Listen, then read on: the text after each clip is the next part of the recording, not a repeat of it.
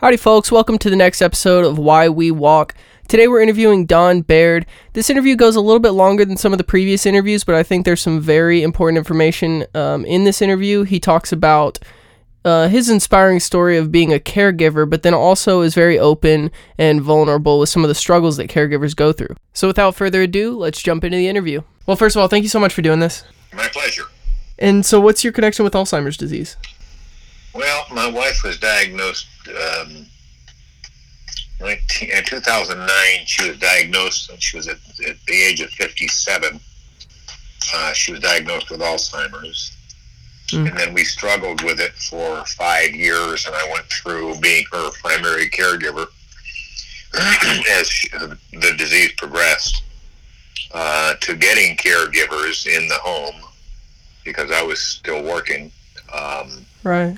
To having to move her into memory care, and then to watching her in memory care for a year until she finally succumbed to the disease in December of 2013. She was 62 at the time. Wow. So she had obviously she had younger onset Alzheimer's. So this is why you walk. Do you have a specific story you'd like to share with us? Well, that's basically it. I mean, I spent 5 years being a caregiver for my wife, who, as I said, was 57 at the time, and one doesn't think that you'd end up getting Alzheimer's. Right. And quite frankly, that. By the way, I tell this story. I speak on the behalf of Alzheimer's, telling this story in basically caregiving tips. And I'm the classic of not reaching for help, which is so often true of people that are caregivers of folks with Alzheimer's, because you're just overwhelmed with everything coming at you that you never think, well, where else can I get help? And quite frankly, and I've heard this from others as well, when you get the diagnosis, it comes as such a shock that even though the doctor they brought in a social worker to tell me all the different resources that were available to help me, like the Alzheimer's Association, like Amazing Place, and others. Well, I didn't hear any of that because I was still in shock, and so I went out, kind of thinking, okay, what's next? And I got some books on it, which were pretty depressing. I did get Frank Boyle's book, The Alzheimer Caregiver Guide, which was very good. And it wasn't until 2010, about a year, almost a year and a half after she was diagnosed, and I was struggling with this, that some friends of mine asked me to walk in the Alzheimer's walk on their team. And that was the first contact I had with the Alzheimer's Association. As it turns out, I was the #1 fundraiser that year and the next 6 years in a row. Wow.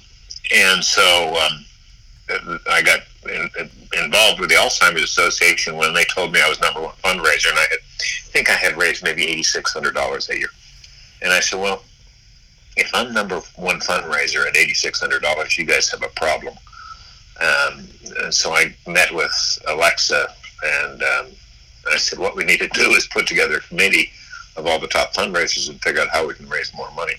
So that's kind of how I got involved in the walk. Right. And then that's how I got involved with the association. And then they asked me to be on the board, and then I became chairman of the walk about 3 years ago. I have not done it in the last 2. I am president-elect of the board for next year, however. So very cool. Well, so aside from the fundraising, I guess, what's your favorite part of the walk, and what are you looking forward to this year?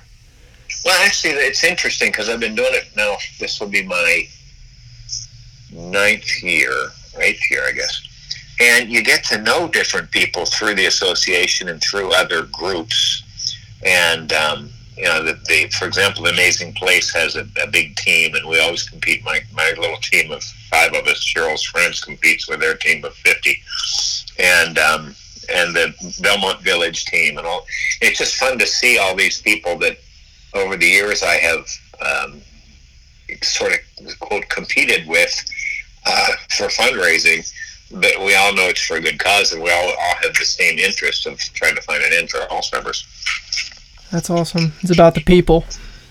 Yeah, it really is. I mean, it's the people and the excitement. I mean, it was the first year we used to walk around Minute Maid Park, which was actually a pretty good walk. But the the U of H campus is actually a better walk too, as it's kind of more enclosed. We don't have traffic and things. The people, and they had the tents, and there's a lot of excitement and enthusiasm to start with. So walk day is really a lot of fun. And it's only a 3-mile walk, so it's nothing really strenuous. Right. And most everybody can do it. Well, very good. You've kind of already answered this, but I might as well ask again. How has the Alzheimer's Association impacted your life? Well, I mean, not only have they helped, quite frankly, they helped when I was finally got involved with them. I used their website to find memory care units. I didn't understand what type of a facility they had for Alzheimer's patients. I mean, you hear of nursing care or independent care or assisted living, but most people don't understand that memory care is a facility in an assisted living facility that basically has locked doors, and it's for Alzheimer's patients because they tend to wander. And so I used their resources through the Alzheimer's Association to find 10 different locations within about an 8-mile range of where I lived. And I went out and interviewed everyone. And that was kind of a traumatic thing too, because again, my wife was relatively young. I had never been to a facility. Have you been to any of the memory care units? No, sir. Okay, because it sounds like you're relatively young. Yes, sir. I say that being 72. So,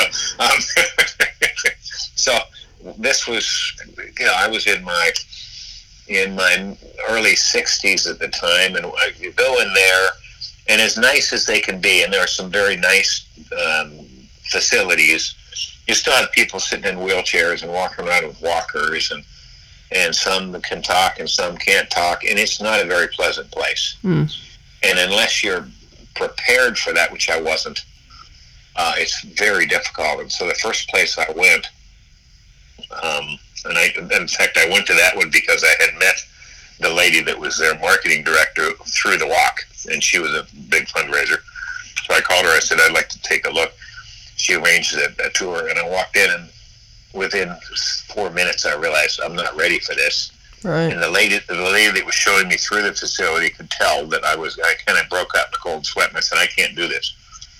And I said, I'll come back later. And so I had been a sales executive. I ran sales organizations throughout the world for technology companies.